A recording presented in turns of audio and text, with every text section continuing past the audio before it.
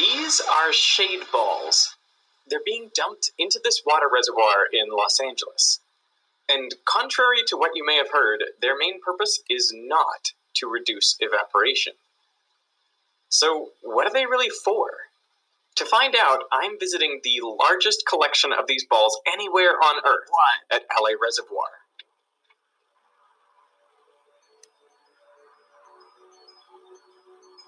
$96 million shade balls. That's correct. 96 million. It's very rare for you to see 96 million of anything.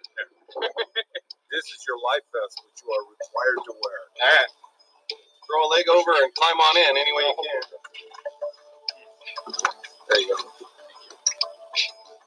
Looking at this, I had so many questions. Like, why are they black? Are they safe to have in drinking water? How much do they cost? Do they actually reduce evaporation? And what is their real purpose? Is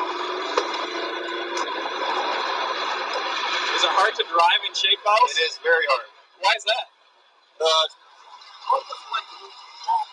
These are actually partially filled with water. And the reason they're filled with water is that at LA Reservoir we have some really high winds. And so, if we didn't put water in these things, there'd be balls bouncing on the 5 freeways people drive down. They'd be all over the place. So these keep the balls in the reservoir, and if they do start to roll, they kind of wobble because the water makes them uneven. But that makes them significantly more difficult to push out of the way, especially when they form close packed crystal-like structures. Behind the boat, the balls quickly come together in our wake, and some, close to the motor, are pulled along with the boat.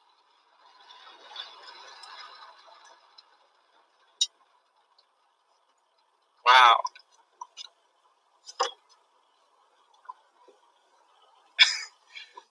What did you think the first time they suggested doing this, or when it first came in? Yeah, it was a little out there. Did you think they were nuts? No, not nuts. Well, it looks absurd. It's like we're in the world's biggest ball pit. Right, yeah, that's what it looks like. Yeah, you can't tell by standing here that we're actually floating over, I think it's probably 40 feet right here, 40, 50 feet deep below us. And you can't even see any water. You'd think it was a joke, right? Like if you didn't know, you'd be like, no, you're not. That's you're a green screen or something, right? Yeah, it's fake. So like when I switch on my tap at home, is the water coming from here? Yes. Sometimes. Or always. Most of the time. Most of the time the water's coming from here. Absolutely nuts. So why is LA Reservoir covered in shade balls? Well, the problem all started with bromide. Bromide is a naturally occurring substance. It's associated with salt water. And so normally places like the California aqueduct that comes down from the Delta, you get some saltwater intrusions. You have some bromide in the water. Bromide's harmless, and it's almost impossible to remove. But when you disinfect the water with ozone, that bromide becomes bromate. And bromate's carcinogenic. And so around the year 2000, they wrote regulations regulating bromate. And the regulations basically said, if you have a treatment plant that uses ozone, then you have to watch your bromate formation and be careful not to form too much. So the only place we ever measured bromate was at our filter plant. And the results were always within the 10 micrograms per liter limit set by regulators. So they were confused when they got a call from one of their customers, a beverage company in LA. They said, we have some really high levels of bromate showing up. Are you aware of this? And we said, well, we don't show anything.